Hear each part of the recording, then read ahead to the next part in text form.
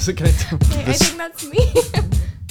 Sorry. Okay. Welcome to the Cine Skinny. The second I hit the record button, Annie got a text. Things are going well. Yes, welcome back to the Cine Skinny. It's the film podcast from the team behind The Skinny magazine. Everyone's back from various places.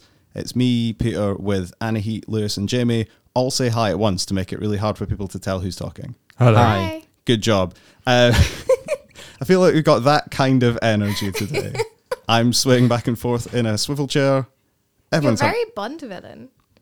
I mean, Thank nothing you. else about you, but the swiveling. You need a white cat. I need and white you'd be doing it. Different clothes. Yeah, change out of the swimming shorts. Yeah. And then yeah. Blofeld, you could always see his legs. So. Yeah. You're Blofeld on holiday. Are and those like, actually swimming shorts? Yeah. You're wearing swimming shorts. Yeah. he's always ready Are you to going dive swimming? in. No, I'm not going swimming. They're just nice. I mean, the irony, It just started raining. the irony is Peter can't swim. That's the true. irony. Oh. You can't swim. I can't swim. I also can't really swim. I also think like I probably could not swim. I took swimming lessons when I was a kid and I've just not too. gotten back in the water since. Yeah, me too. And Yeah. they say that like you never forget, but I think actually you do forget Yeah. because sometimes I'm in the water and I feel like I'm drowning. My plan is just to never swim. Yeah. By the way, welcome to this film podcast. So we're never going to do like a pirate radio style Oh my from God. the high seas version of the. We the Simpsons. could, but the boat cannot sink. The boat has to Well, I'm a sink. lifeguard, so I could save. You're a lifeguard. I used to be. Yeah. So out of the four of us, you're the only one. You're like compensating. You can Yeah, swim for all of three of us. us You can can't- drag us yeah. all to shore. 3 of us can't swim, but the one of us who can is qualified it- to help people who cannot swim. So I mean, I feel it's the metaphor of this podcast, just dragging you to the shore, Just keeping you afloat. You know. Thanks, Jamie. unfortunately today we are not on the high seas. We are at EHFM in Summerhall. So yeah, thanks to Jamie and EHFM for having us. You can listen to EHFM live online at ehfm.live. And if you go to mixcloud.com/EHFM, you can get a full archive of all their shows. Lovely lads, good shows, fun radio, excellent times. Not on the water, but you can't win them all. So today we are talking the new Wes Anderson. We're going to talk about a Annie Ernaux documentary, you probably call it, like kind of documentary film essay type thingy. Yeah. And we're also going to talk about folk horror because it is Midsummer tomorrow. We're on the eve of the longest day of the year. Yesterday when this comes out. Or Yesterday tomorrow when it this comes out, Yeah. Oh, yeah. but tomorrow when we're recording. This feels like it could be another massive digression. Who's been watching anything? Lewis, what have you been watching recently? I started my Pride month off right. I watched a Pride hit, a certain camp cult film from 1975, directed by a queer person, celebrates B-movies, science fiction. You know the one, it's Death Race 2000. If you don't know... Had us in the first half, not gonna lie. I mean, it's funny because it's the kind of film that Rocky Horror is parodying, even though it came out the same year. If you don't know, it's set in the distant dystopian future of 2000, where there's been a societal collapse and America is now controlled by this totalitarian dictatorship, and they placate the unhappy masses with an annual sporting event where competitors have to drive from the East Coast to the West Coast and get as many points as possible by hitting pedestrians. Somehow, it's a lot dumber than it sounds.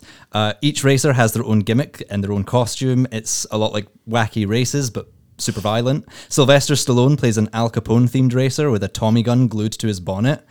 And, here's the thing, like, it's really, really naff, but the film does have a lot going on. Like, even though it's all confined to the road, there's a subplot about this resistance movement that are interfering with the race.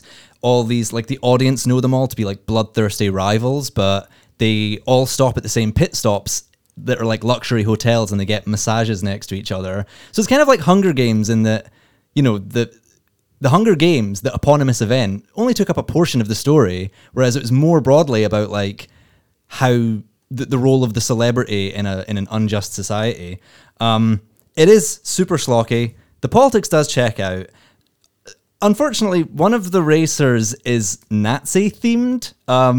It's like it kind of makes sense, I guess, in the sense that this is a like draconian dystopian society, so it makes sense they would revere the Third Reich. It's not done because it's clever. It's done for really like schlocky, no budget B movie reasons. Pretty uncomfortable. Great big swastika on her crash helmet, but. And this is a slight spoiler I don't mind divulging, pretty early on, she gets blown up. So, in a really goofy way as well. Like the Resistance sort of like pull a Roadrunner trick. So if you want to like watch the kind of film Rocky Horror is parodying, or if you just want to watch some goofy Nazi shithead drive off a cliff, then this is the film for you. Happy Pride. Sounds delightful. I've never heard of it. Is Death Race 2000 directed by Michael Winner? No, it's Paul Bartle. Ah. There was a Who did remake. Eating Raoul. This is his most famous one, probably. Yeah. And he was gay. He said that the reason that he worked in like independent no budget movies is because he believed that it offered him more opportunities for like artistic invention than working in Hollywood. It is like really, really dumb, but if you just like really weird sci-fi movies from the 70s, this is a pretty good one. Well, it's part of the Roger Corman sort of canon, isn't it? So it's like he's the producer. So he, like so many great directors worked with him, like Martin Scorsese, Coppola, you know, like every big director basically had a shot making one of these Sherlock like pictures. So yeah, they're all It's good. like They're a all pretty good. Scorsese film, really. In so many ways, it is. Lovely stuff. Jamie, what have you been watching? Well, Here we I go. won't go into what I was trying to watch. I was hoping to see No Hard Feelings, the Jennifer Lawrence film, but you know, I've been told that I'm making a mountain out of a molehill, and he sides with the corporations. That's fine. Fight me, Jamie. I'm just saying that it is part of the rules. I'm not saying that it's like fun for you. I'm just saying that that's not. Well, like I'm a rule random breaker, thing. right? Sometimes I don't bring my wallet with me. Okay. Okay, but then you can't be mad at them for sticking to the rules that they told you about. Well, Just to be clear, little jobs Yeah. just to be clear, this doesn't count as not making a mountain out of a mole. Anyway, What you're currently doing is digging in the dry earth. well, anyway, all I'm saying is, if you're going to this, unlimited screening, make sure to take your card because they've become little draconian job worths. You'll never guess what the rest of this story is about. Jesus, right? but what I did watch instead was Black Mirror on. See, this is the problem. That this is you're losing people to streamers cinemas by turning them away. By asking them to bring the card that Yeah. they have been issued. Anyway, sorry, we can cut all this if you want. But I've been watching Black Mirror. No, we won't be doing that. I've been watching Black Mirror, but I've only watched the one episode so far. I watched Loch Henry, which is the Scottish one. Really excellent, I thought. It's set in present day. It kind of explores our obsession with true crime docs. And it's a bit kind of unconventional for Black Mirror because it's not really about new technology. It's actually more about old technology. So it's like about camcorders and VHS. Just really like creepy, but also like darkly funny. Like, yeah, it kind of gets like Scottish sense of humor quite well. And it's like set in this kind of little town where everything's a bit weird. It's like a dead town where there's like was a horrific serial killer like 10 years ago, and it means that the town has had like no tourists and stuff like that. But yeah, it's like kind of smart, funny. It's got a really good twist in the tail. It's I'd say a better one of the better Black Mirror episodes, and I'm looking forward to seeing more. This is the only one that I've seen of the new season as well. And I know that people generally talk about Black Mirror having had a dip in quality in recent seasons, which I think is kind of fair. I think that it sort of feels like they've run out of ideas or something like that. But the truth is, there were bad Black Mirror episodes from the first season. Like, some of them just don't hold up as well as the other ones. But this definitely is much more of a, like, instead of a TV story about this awful technology that might exist in the future and would just make everyone's lives worse, this is actually looking to something that we like a problematic relationship that we have with media right now. Yeah. And it's very like topical because you're right, true crime is kind of just like exploding, and it's loads and loads of conversations happening about kind of the exploitation behind that. And obviously it's happening on Netflix, who are making Black Mirror, who are the king of like these horrible true crime shows. So yeah, it's got things to say, but it's also like a fun watch. What if the real Black Mirror was a puddle the entire time? Annie, what have you got for me? I also actually watched an episode of Black Mirror, which is the first ever episode of Black Mirror I've ever seen. And it was part of this new season, but it wasn't that one. It was the space one with Aaron Paul and Josh Hartnett, which I thought was like good, but like not amazing. I didn't really like, yeah, no, it was interesting, and it was like definitely disturbing. I don't quite get what the fuss is about yet, which I imagine just means it's not one of the better ones. I mean, to me, they always just feel like little short stories with a sting in the tail. They always have like a little Yeah. twist. It's like you can usually guess the twist. It's like, you know, they're kind of fun. I don't think they're the great TV show that they're made out to be. But yeah, I think they're kind of quite entertaining. Yeah, I've been told like the plot, or kind of when my friends have like seen other ones and they've told me about them, that have felt like a little bit more like incisive about like our relationship with technology, whereas this one felt a little bit, but then the person I was with actually made like a really interesting point about how it's about like digital identity. So like, yeah, it was interesting, but it wasn't the best thing I'd ever seen. I am generally in like a huge fucking rut.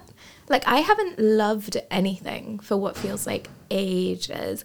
I did really like Spider-Verse, but other than that, I watched Goodbye Dragon Inn, which I was like, everyone adores this. Like, everyone I follow has given it 5 stars. I adore it. Yeah, I just couldn't, I don't know, maybe I just like watched it in the wrong way. I just didn't really get it. I don't know if it would have been something that's better in the cinema, because it is just like quite slow and quiet. And then I watched Morven Caller that I've never seen before, and I did like it. I did think it was really good. But I think I watched it the week after it had shown at the BFI as part of their like film on film festival, and there had been like all this stuff on social media about the Q&A that Lynn Ramsey and Samantha Morton did like for that, where I think, was it Samantha Morton really famously said that like After Sun had kind of ripped Morven Caller off, and like Morven Caller was, oh, which way round is it? Which one's better? It's something like, that's the hobnob and After Sun's the digestive, or something like that.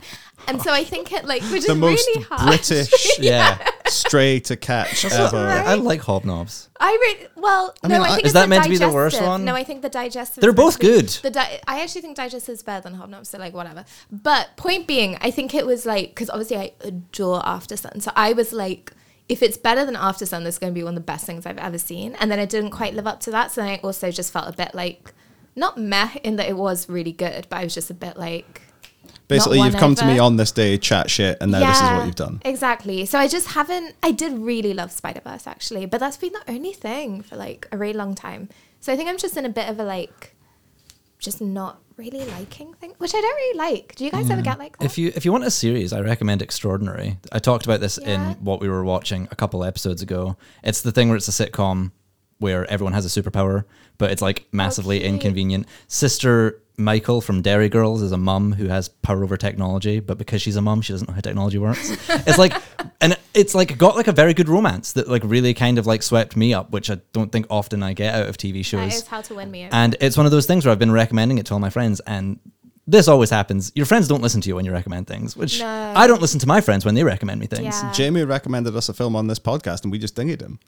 Remember, Yeah. you tried and to I make keep us watch meaning to what watch did that. yeah. Maybe what do we that look at actually when is we what look will at the get me out sky? of the rut. I mean, Maybe I didn't should just try that. I didn't just try and recommend it. I tried to make you watch it on the podcast. Yeah, I I was sent you. actually, I sent you the link. Yeah, no, you did. You put it on the doc and everything. Again, I can only apologize. Yeah, anyway, I feel like series I have been watching like some stuff. It's just like films. Do you ever get like that when you're just watch like, some old movies. Like, I mean, Yeah. it's like that'll revive you. Yeah, maybe. Yeah. Peter, what have you been watching? Have you been watching something you can tell about to Annie? Yeah. I have. I don't know if you would like it. Okay, cool. But hear me out. All right. It very, very loosely ties into something we're going to talk about later. So it's The Gallows Pole, which is the new series from Shane Meadows, who did This Is England and Oh, yeah. other things like that. It's like a 3-part series on the BBC. It's set in like Industrial Revolution times in like rural Yorkshire. It's about this kind of village. It's based on a true story about this village who kind of banded together to do this like coin clipping scheme. They would get a load of money and then cut bits off the money and then smelt it down and turn it into like extra. And they did it as this kind of like the whole community worked together on this big kind of like elaborate grift that went on for years and nearly tanked like the Georgian economy. But the weird thing is like, it's a very weird show because it's basically all about the build up. You never actually see them do like the grift in full effect. And the tone is incredibly strange because it's like olden times, but it's like watching an episode of This Is England at times where like everyone is talking in this kind of like semi-improvised style. The first episode is a completely different tone to the following 2 episodes, but it's very good because it's basically like a lot of the cast from This Is England and other Shane Meadows projects having a go at like period drama, and it's got kind of like psychedelic elements to it and some kind of like slightly folk horror-y elements to it. And Michael Soka, who's the lead guy, is really great as this, like he's basically a bad boy trying to do good who's come back from Birmingham having killed someone and stolen all of their like counterfeiting tools, and is like, I'm going to put this to good use. But there was a really funny thing that I read about I think it was in the Evening Standard, Michael Soka was like interviewed before the series came out. And one of the kind of framing devices of the show is they have these pagan like deities that appear to him in dreams, and it's these guys with like big robes and a deer skull on. And he said that when they filmed the series, Shane Meadows would do the dialogue of the guys, which would be like overdubbed later, with like a megaphone and a karaoke machine. And he said that Shane Meadows at one point just started like razzing him up over the megaphone. And he was like, Michael, you've put on a bit of weight at the catering, haven't you, Michael? Someone's not been doing their push-ups. And it's like, every time you hear about like a Shane Meadows project, it sounds like a weird cross between like a kind of artistic summer camp and some kind of weird attempt to just completely break people's minds.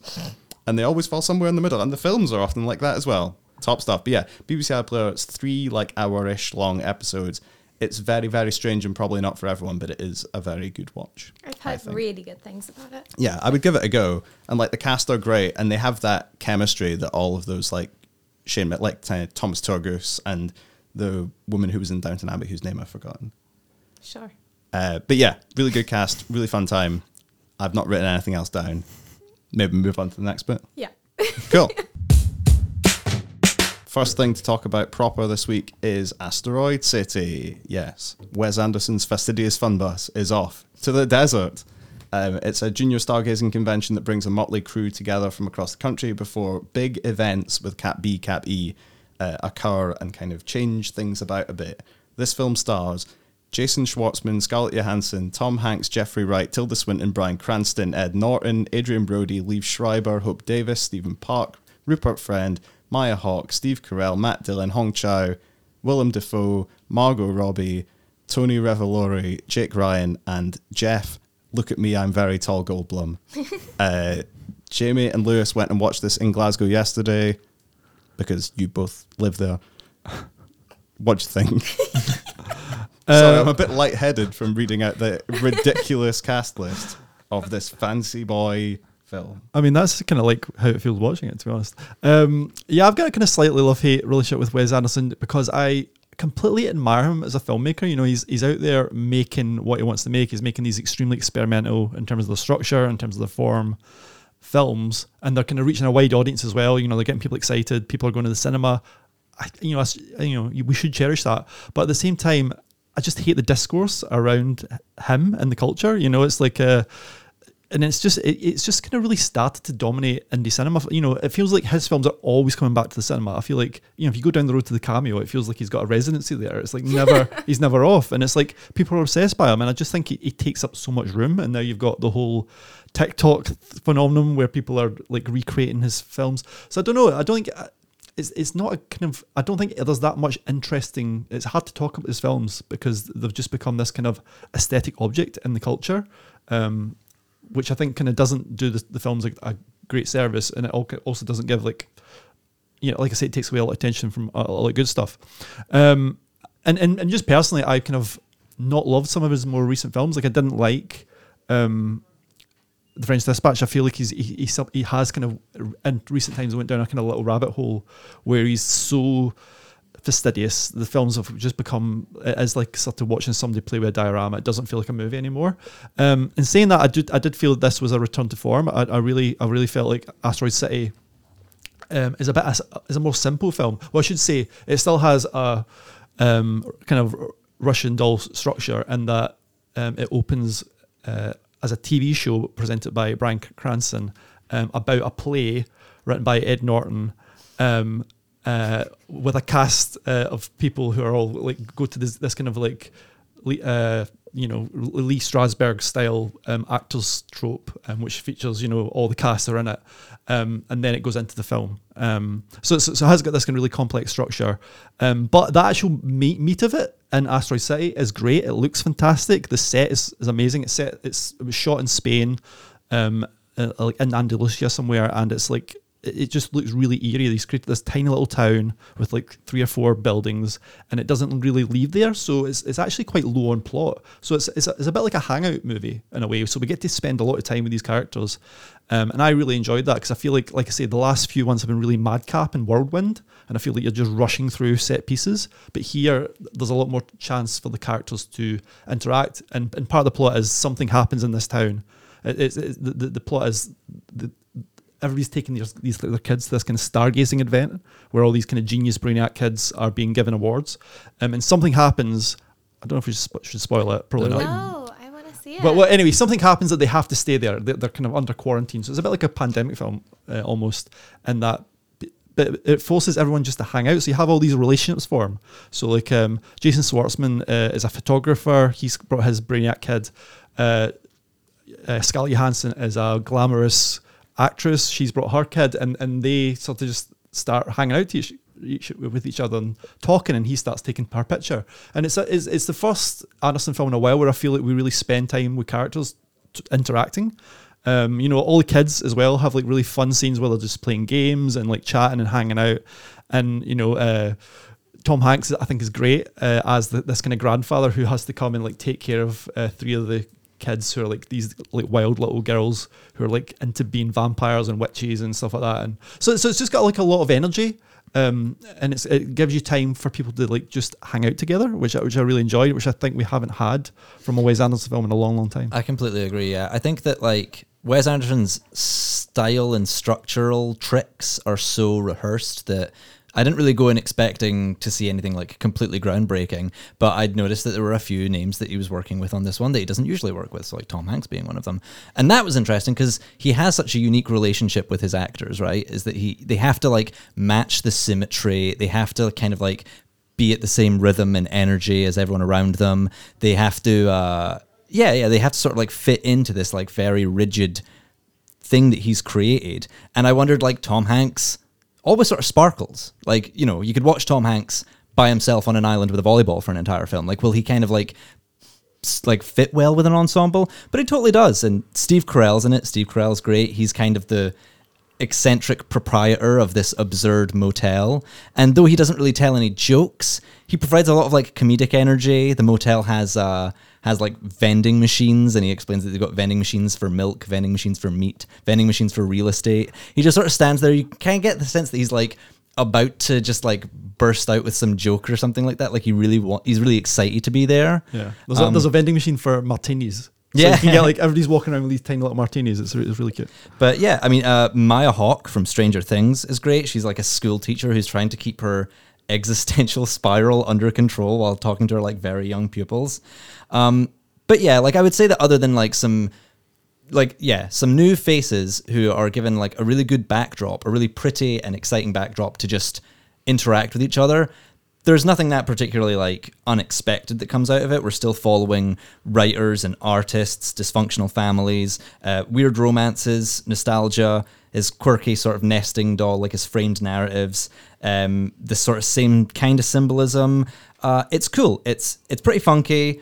But I think that kind of Wes Anderson now it's such a regimented thing, that I think that people aren't really going to be surprised. They'll be delighted. I was delighted, but I wasn't really surprised. Yeah, I don't know I just felt every time it went back to the framing device, because what it does, it tells you what your scenes you're going to see. It's like very, very structured, and it'll say this is Act 1's, scene 3 to 5, you're going to see that chunk, and then it just plays out, and then it'll go back to the framing device. And I felt like every time it went back to the framing device, my heart sunk a little bit, because the framing device is smart and clever, and it's got lots of references to like 50s and 60s film. Like Adrian Brody is meant to be like Marlon Brando. He's walking around like looking like Marlon Brando out of on the waterfront. And then Scarlett Johansson's character's meant to be Marilyn Monroe, but also a bit like Kim Novak. And so it's got lots of references, and you're sitting there like scratching your chin and thinking, oh yeah, I get that, I get the reference. But that's all it is. It's all just like an intellectual eye, like winking at the audience.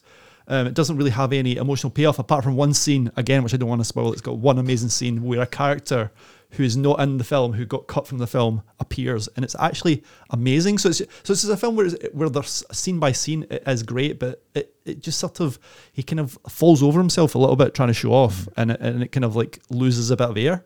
But when it's in Asteroid City and when it's just characters talking and interacting, it's fantastic. And I just wish he would get back to that and just strip things back. You know, I'd love to see just a play by Wes Anderson, you know? Yeah, he has this thing, right, of like peeling back the curtain on how the creative process works. That's kind of the framing narrative in Budapest. That's kind of a point of the French Dispatch.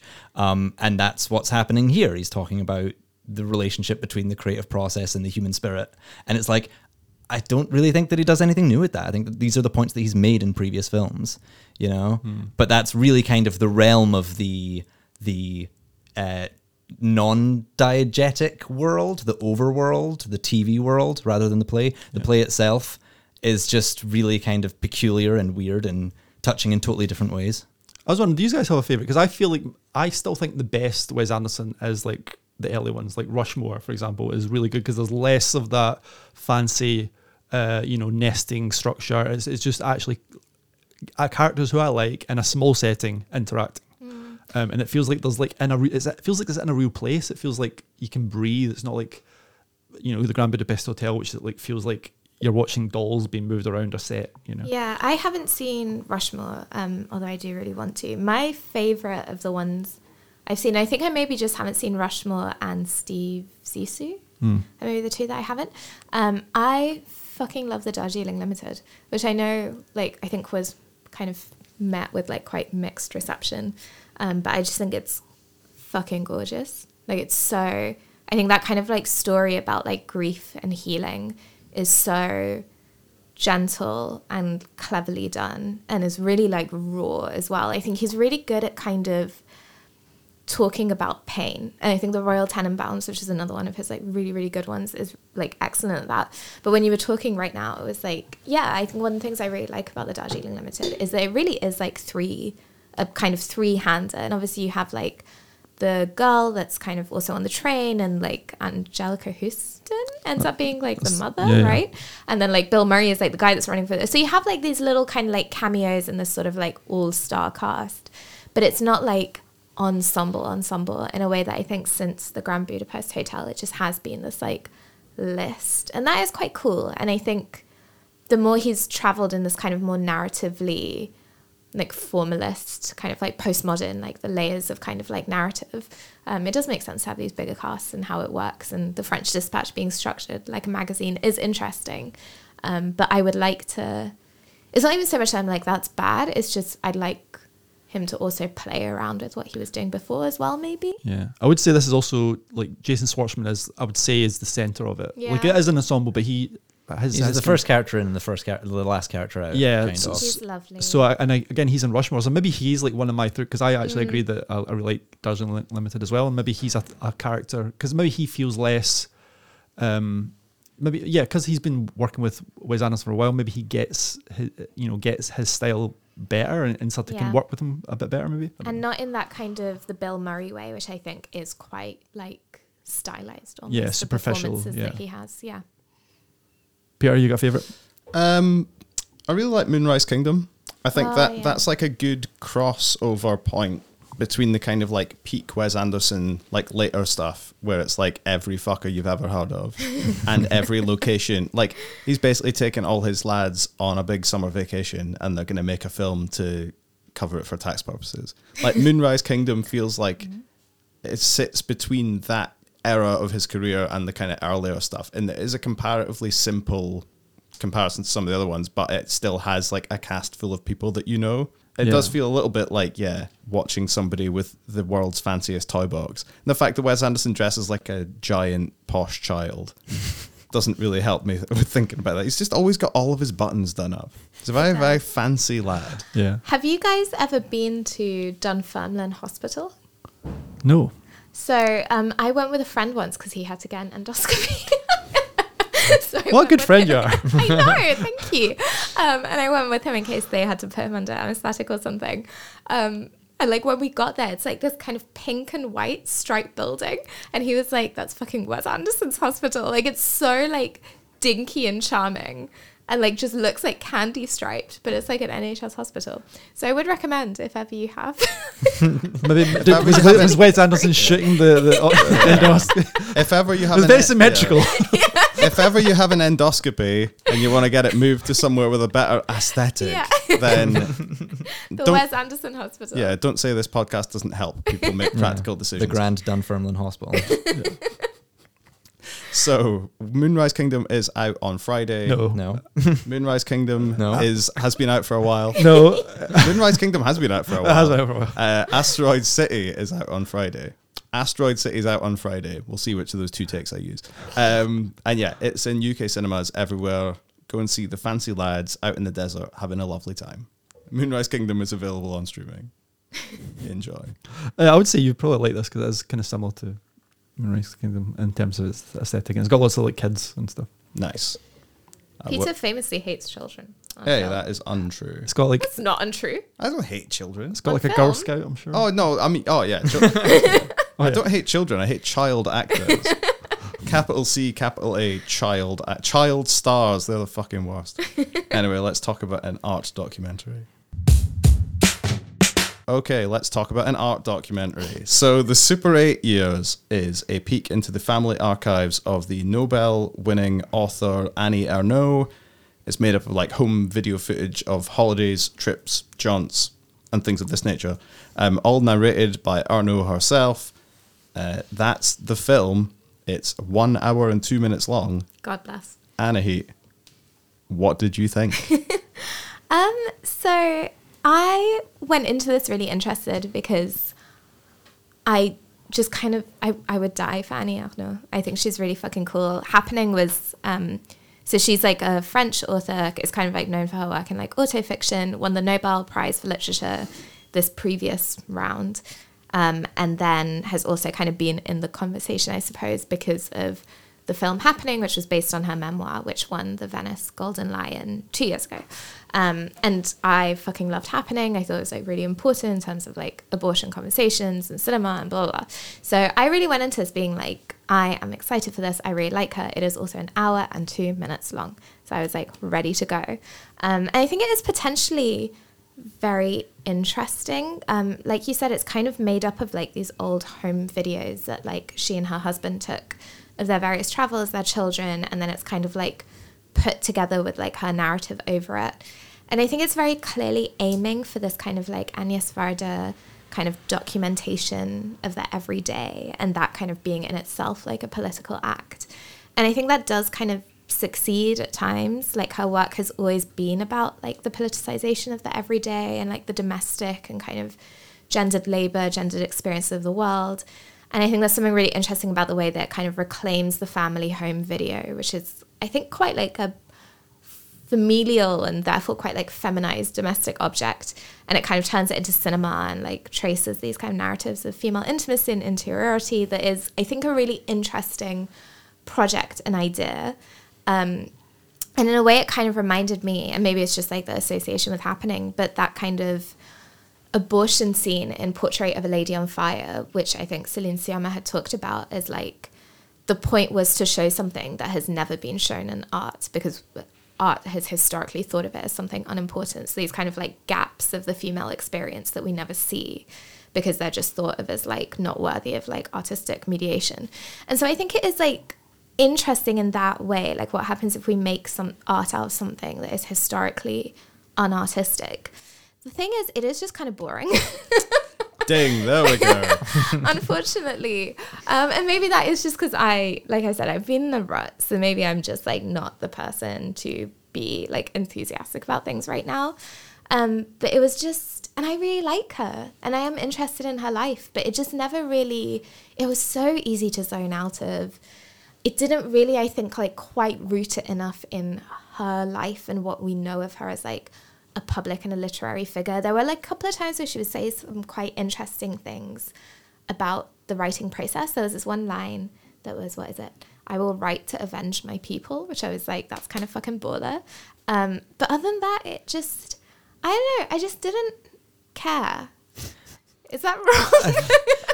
I felt like, I think Annie Arnaud is so interesting, and I think that's where the interest comes from, is that she's lived an interesting life, but the means by which they've choosing to have your film compelled about absolutely nothing but your home videotapes or your Super 8 films from the time period you're discussing kind of becomes a limitation, I think. Like if I were to compare it to a documentary we've talked about on the podcast before, and one that I will constantly bring up, Fire of Love had a much wider pool of archival footage of the crafts, but still kind of broke it up with these quirky little animated sequences. Whereas this, it's only 60 minutes long, but nothing really alters the homogeneity of it. It's like it somehow manages to be, even though it's quite short, quite dense, because we're kind of constrained to what we're seeing. There are loads of bits where like, then we moved to this country. We lived in this town, on this street, in this year. This guy was in power. But of course, what we didn't know was that this guy was about to get into power in 2 years later. And it's like, it's quite rapid fire. It all happens in such a short span that I feel like I learned a lot more about communist Albania than I do about what Annie Arnaud has to say herself. Because like you've said, like there's interesting concepts at play here, but I feel like they never really get verbalized, which I think is maybe why I was also sort of phasing out a lot, and it never really felt like that. You get a moment when you're watching a film and you click, you kind of like land on the emotional resonance that it's giving out. So I would say it was like interesting from a sort of travelogue standpoint, but not really a moving story. It's very like woozy. It has just like an basically unbroken narration by Annie Arnaud and kind of sun-dappled Super 8 footage of people just going on holiday. And it doesn't always make for the most engaging piece of cinema. Like Annie was saying, I think it does the things you're talking about in terms of like reframing how you think about this kind of footage and like positioning it within the kind of biography of this person and them reclaiming ownership of that biography. But it is also kind of boring, and it is kind of just a collection of holiday footage. So like it's interesting for fans of kind of like film ephemera, I think, in terms of like it's some interesting footage, and it'll be probably quite interesting for like Annie Arnaud stans. Sound off in the chat. But like I think that, and it is partly like a language barrier thing. Like it's a French narration, so if you're not a fluent French speaker, then you're going to have to really concentrate. And then when you really concentrate, you're like, I really concentrated. But I speak French and I still thought it was boring. Well, there you go. That's confirmed. I guess I'm here to stick up for this film. I really like this. Well, part of it is like, I just think there's something really poignant about Super 8. It gives everything this kind of haunting quality. So as an aesthetic object, I just thought it was wonderful. I could watch this all forever. And then I just thought on top of that, you had this hypnotic voiceover from Arnaud, who I don't really know anything about. I'd not read anything about, before this film, I didn't really know her biography. But I thought it was really interesting to listen to her, because it's interesting you said you thought it was feminine, because to me, it's about a breakdown of a marriage, this film. It's like, because everything's been filmed by her husband, and she describes his filming as violent. What happens is he's recording this kind of perfect nuclear family, this bourgeois family. But what she says, as soon as the camera turns on, you don't know what to do. You have this kind of weird sort of space where you have to kind of perform, And what's interesting is she looks haunted. She does not look happy in any of these pictures. She's in these beautiful locations. She's in Chile. She's in Morocco. But she's like talking about the violence in these countries. It's not like she's not enjoying herself. And she's also talking about how she's newly bourgeois. She like grew up working class, and she feels a kind of weird guilt and an unease in these kind of settings, and sort of traveling to these countries because it's the thing to do in this sort of lefty newspaper that they've read. So that was really interesting. And she's also saying she's not having fun because really she'd rather be writing. Throughout, she's saying she's in this kind of beautiful Moroccan village, which is actually a fake village. It's a village been built for travelers, and there's no actual Moroccan people there apart from the people who are servants. But she's saying, I don't want to be here. I want to be at home with my thoughts. My kids are having a great time. They're swimming. They're having a great time. But I want to be gone, and you can see that on her face. It's actually quite sad, really. It's like, and it's just before she became famous, so it's like it's set over kind of 10 years, and she's writing the first kind of books, or she's at the start of writing the books will make her an international star. So it's like a woman in transition who she's a school teacher. She's coming home to watch the kids, and she has this kind of husband who it's never quite implied, but like she seems not happy. And as the film goes on, like she gets more success. It's like it's her kind of blossoming from this kind of housewife to a writer, and so I thought it was just the reading between the lines. This kind of these happy moments that should be happy. This kind of home footage.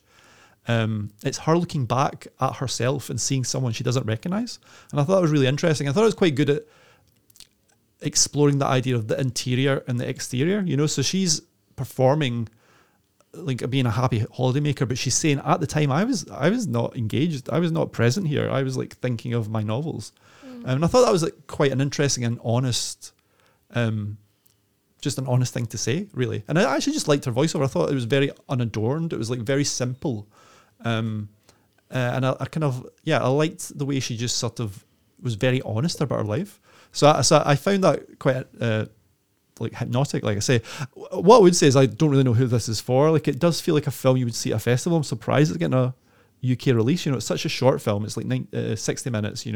What are cinemas going to do with it? It's quite hard to describe what it is, because like you say, it is just like home footage with this kind of it's not even a poetic voiceover. Like I say, it's quite unadorned and quite simple. But I found it quite moving, actually, just watching it, and it's like the idea of you looking back at yourself, and sort of seeing a different person, and sort of, and now she's in a different place, and it's like, I did find the whole thing quite moving, and like I say, I think part of that is maybe the Super 8, but yeah, it kind of makes me want to go and read her stuff now. I think she's pretty cool. So yeah, I think she is really cool. So if you want to see some Super 8 footage of people's holidays with an unadorned voiceover, parentheses, positive or negative inflection, your choice, then Super 8 Years is out in selected UK cinemas, and it's out via Curzon, so it'll be on their streaming platform fairly soon, but it's out in cinemas on Friday. So that is the Super 8 Years. And because we're recording this on the day before The Longest Day, The Midsummer, and because it's coincidentally the 50th anniversary of The Wicker Man, we wanted to have a lovely, fun chat about folk horror.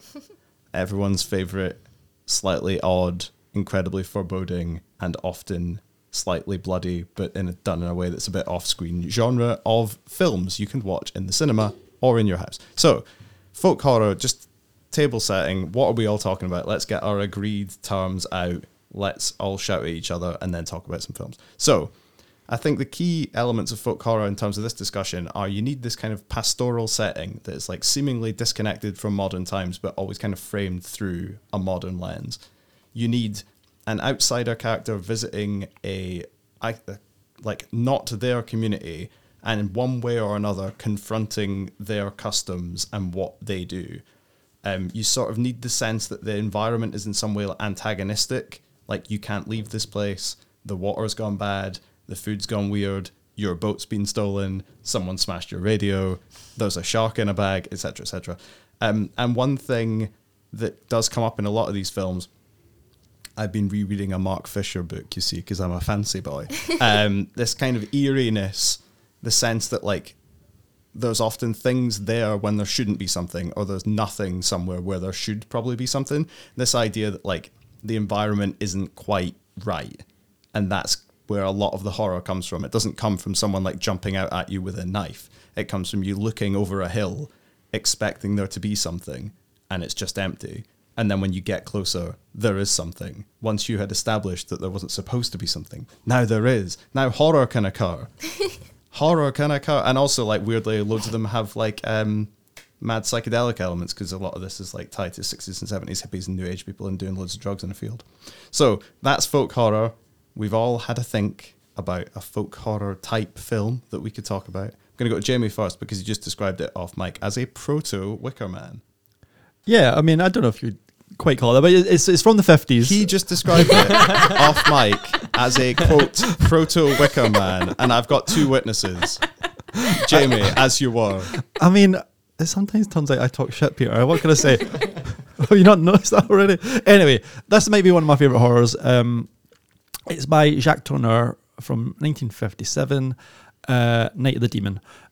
So it's about a scientist played by Dana Andrews who's American. He arrives in England because one of his colleagues has just died. He's been found dead. And his colleague was just about to expose this kind of satanic cult that he believes to be operating in the area. And the colleague is convinced that the cult leader passed him a piece of paper which had a kind of like curse on it, basically. And he was cursed that a demon will come and eat him.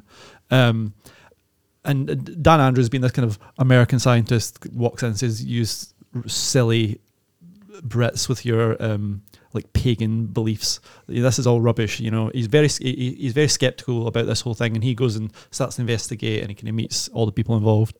But soon and very slowly, he starts to maybe think maybe black magic might be a foot. So it's a film that's really interested in that kind of dialogue between like belief and skepticism, fantasy and reality, and the way Dana Andrews he goes from being this kind of extremely confident that it's all a hoax, that it's all kind of just in this guy's head, to actually like starting to believe that actually there could be something up. And it's just so subtly done that the panic that starts to build in him when he thinks actually I might be cursed is actually very subtly done, but incredibly palpable.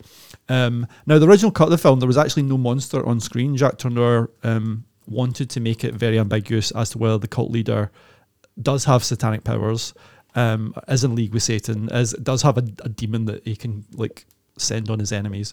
But the producers did not agree with Jacques Tourneur. They thought, like, you know what this needs? It needs a monster. So the producer did shoot a couple of scenes where there is a kind of or forced Turner to shoot a couple of scenes where there is a literal demon. Now, if you ignore those scenes, it becomes a much richer film. Even with those scenes, it's still great. But if you ignore those scenes, it's actually a really amazing film about that ambiguity of, does religion and magic and science meet? It's very interesting. It's like, very eerie. The cult leader is fantastic. He's like this he's a magician. He's a kid's musician. He seems like the most lovely avuncular guy, but there's something sinister about him, and it's really unnerving. And I guess that is actually the thing about folk horror. Quite often it takes time at this beautiful time of year where you've got sun all year round. It's horror in the daylight. Like, that's part of it. Like, it's like horror where there's nowhere to hide. It's not like it doesn't have the shadows to like scare you. So that's this character personified, this kind of lovely, open, gregarious fellow who actually could be the devil or could be in league with the devil. So that's I think why it's a kind of quintessential horror, like folk horror film for me. And also it's got the idea of pagans and cults and religion and magic all mixing in. I think that's the thing, is that I don't know if that came up on our little list of criteria, but that, like, I don't know, strangely, like, insular communities often generate this eeriness, right? What you were describing as eerie. And I think that where that comes from is the idea that like everyone's in on something that you're not. And that's why folk horror uses a lot of like faith or beliefs, whether they're like neo-pagans or some fictional cult. And depending on the folk horror, you might get yourself like an actual scary monster that they manage to summon because they're in fact evil wizards, or it's it's simply the drive of faith, or at least a faith that you don't understand, that puts you in danger. Yeah, and one of the things that these kind of films often do is they have a sort of like inbuilt genre thing that basically fancy big city thinking, whether that's around like capitalism, policing, religion, like the way that you're coming to this from the outside as a big city boy, thinking that you know how everything works. And actually, it's about what happens when that's not right, and you just keep digging yourself in more and more. That's one of the main things about The Wicker Man for me, is always that like Edward Woodward's policeman character just can't get his head around anything because he's just on a totally different wavelength from everyone else on this island. And his like normal tactics and normal being like, well, of course, well, what do you all think about Jesus? And we're like, we don't care for Jesus. And he's like, what? It's like, don't worry, I'm just going to do some classic like gumshoe detective work. And it's like, oh no one is telling me anything. And when they do tell me stuff, they're all just lying through their teeth. What do I do? Try the Jesus thing again, but I didn't get much out of it the first time. So yeah, they have this kind of thing of, it's about the city people going back to the country and realizing that actually they've lost something by being in this kind of like capitalist urban milieu. And when they go back to what they assume will be a kind of like backwater with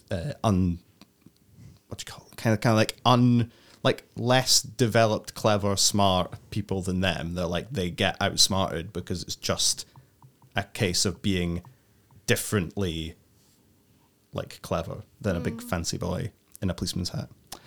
Annie, to move on from a big fancy boy in a policeman's hat, what film did you want to talk about? So I want to talk about M. Night Shyamalan's The Village, which I think is actually maybe the only M. Night Shyamalan film I've ever seen.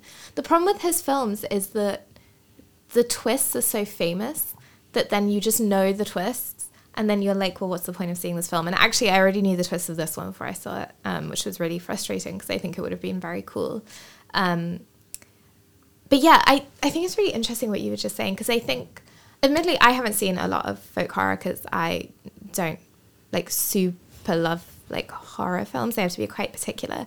But if I think of this, if I think of Midsummer, which is probably the other like kind of major one that I've seen, I think what's really interesting about the genre is this sense that kind of it is like the environment around you that is hostile, or it's this kind of like impending like modernity that is hostile. And kind of within these films, there's a very like stripped back rural engagement with like the land, and like these characters are placed in isolation away from society, and almost as if the film kind of, to begin with, leads you to believe that this is some kind of like idyllic kind of return to the pastoral, that maybe this is, like you were saying, that kind of move away from the big city slicker. But in both those films and in The Village as well, it's really about how like these people are isolated within their communities, and the kind of horror that comes from this kind of very insular, like cultish kind of way of living. It's really hard to talk about this film particularly without kind of revealing the M. Night Shyamalan kind of classic twist that I think really brings to the fore the way that he's exploring like horror as this kind of human construction, which is what I thought was really gorgeous about it. But basically, like, the premise of it is that it's this kind of almost like not quite puritanical, but like sort of puritanical, like Amishy kind of like 18th, 19th century like group of people that live in like these Pennsylvanian woodlands. It's this really small community, and they've been told they can't go beyond the bounds of the forest because there are these like evil monsters that are there. And it's this one woman, Bryce Dallas Howard, who is kind of like navigating kind of what happens if you like cross the boundary. And it's just like so atmospheric, and just so like, it's just like a very sensory film. Like you really feel like the mud and the kind of, the kind of decay of the environment around you. But like, it's really interesting how that aesthetic is like undercut by actually it's the people that where the horror is kind of coming from, which I thought was really interesting. I think it's also maybe my favorite score from any film ever. I think it's James Horner, and it is fucking gorgeous. There's this one track called The Gravel Road or something that I think is just like one of the most beautiful things that's ever been like put to a film. So yeah, I really, really like it. But it's not really that scary, I will say. Well, this is the thing about a lot of these, a lot of this kind of filmmaking is more about creating a tension and like acknowledging and then manipulating that tension that is about like actively scaring you, because it's about, they're not all like, they're not jump scary Saw type films for the most part. You think of The Wicker Man and it is a very kind of like, it's more of a mystery almost until it becomes more horrific. And it only really becomes horrific from one perspective because, spoilers, when they put that guy in The Wicker Man, he did kind of have it coming. ACAB. Lewis, what have you got for me? Why did you have it coming? Because it was what? He was interfering and he didn't. Was it it's because he's a virgin he gets murdered? Is it not? No, It's because 'ca- he's a cop. It is partly because he's a cop, because at the end they say that he had come here as an emissary, like a kind of, he had come here on behalf of authority, and he'd come here with like the power of the law, and that's part of the reason that he was good. They lured him there. I think you're forgetting the film. Peter. I am remembering the film correctly. He goes there because all the kids are missing, but they're not really. That's the whole thing. He's been lured there because he he's didn't 'cause they leave well enough alone, and now look at him. Lewis, what have you got for me? So yeah, you were talking about how these films tend to be sort of mysterious. I don't know if slow pace is too mean to say, but they do sort of tend to. They reveal themselves over time. Yeah, because absolutely. of their slow I think pace. that it can. In some instances, it's worse than others. There's certain things I don't like about Midsummer. Part of that is that it's just completely glacial. It just takes ages to get any like decent imagery out of that film. But kind of on the other end of the spectrum is Apostle, which came out in 2018. It's on Netflix. It's directed by Gareth Edwards, who did the Raid film series and most recently a series called Gangs of London. So it's, Wicker Man adjacent folk horror, but it's kind of kick-ass. Like our instead of our outsider being this maybe helpless, unwitting horror victim who has no idea what he's in for, he doesn't get like lured in or anything like that. Our protagonist is kind of an action hero. He travels, it's the 19th century, and he travels to this Welsh island to rescue his sister from this strange fertility cult that Michael Sheen has founded. He's like going undercover as one of the converts. So the scenes are all that, very familiar, like nail biting. Is he going to get found out? Is he not? And like not to spoil things, but like he does have a spear fight with the guards at one point, which I didn't, there's nothing like that in Midsummer. Not the kind of thing you'd usually see from this genre. And we were talking earlier about like how sometimes there is a monster, sometimes there isn't. In this, weirdly, there is actually a supernatural component. You get like these eerie figures hanging around in the background and a couple jump scares, but the supernatural element doesn't really factor in until the big explosive finale. So without trying to there's these subplots going on that kind of make up the meat of the film. There's this power struggle between the founders of the cult. There's this couple of teenagers who are like star-crossed lovers who are like not really allowed to be together but want to run off. And of course you have this guy who's here trying to find and retrieve his sister. So there's a very human aspect to it. And as such, it doesn't really point the finger at nature worship or neo-paganism or godlessness or any of the things that might get vilified tangentially through folk horror up until this point. It's like, the horror comes from their torture devices, their interrogation scenes. The real horror is like the abuse of power dynamics related to faith. Like Anahit was saying, like the people are the bad guys here. The people are the horror. It's kind of like it factors in folk horror's relationship with the natural world. It is seen as kind of this, again, try not to spoil anything, but it's kind of explained to be this unwitting tool that's been exploited by the cult, and they're using it to kind of, invoke people's faith and therefore have control over them. So a really interesting film that, despite being a little bit, I guess, naff in the sense that, our character is this badass who like picks fights and it's much more dynamic than any other folk horror, it still manages to kind of, characterize cults and particularly the kinds of cults you see in folk horror. I mean, it sounds great. It's good. I recommend it. I mean, I would love to just... I was going to say I would love to see a version of The Wicker Man where the guy goes around starting fights with people, but that is literally just the Neil LaBute Wicker Man remake. Not the bees. Step away from the bike. I think we've covered folk horror. Yeah, I think Good job, That's everybody. it. Okay, right. I think that's us for today. So thank you, Anahit. Thank you. you, Lewis. Thank you. Thank you, Jamie. Cheers, Peter. Cheers to EHFM for the studio and the mic stand, which is like so close to my face. Like I was saying this to Annie before we started. I think I'm going a bit cross-eyed because the mic is so close to my mouth. But it's nice. Yeah, that's good. Yeah, it's a nice thing. Because we can hear you really well. Yeah. So we'll be back in 2 weeks. Check the show notes for social handles and things of this nature. I think I'm actually just really hungry as well, because it's 3:20 and I haven't had any lunch yet. You haven't had any lunch? I haven't had any lunch. Have you had the thing in the Summerhill Cafe that's like the tahini and like feta whip toast? No, I haven't. You should do that. I'm off for some tahini and feta and whipped feta toast. I don't know what the rest of you all have planned, but that's me. So yeah, we will be back in 2 weeks' time. Tell your friends. Enjoy your midsummer. Don't go into any big wicker men. Goodbye. Bye. Bye. Bye.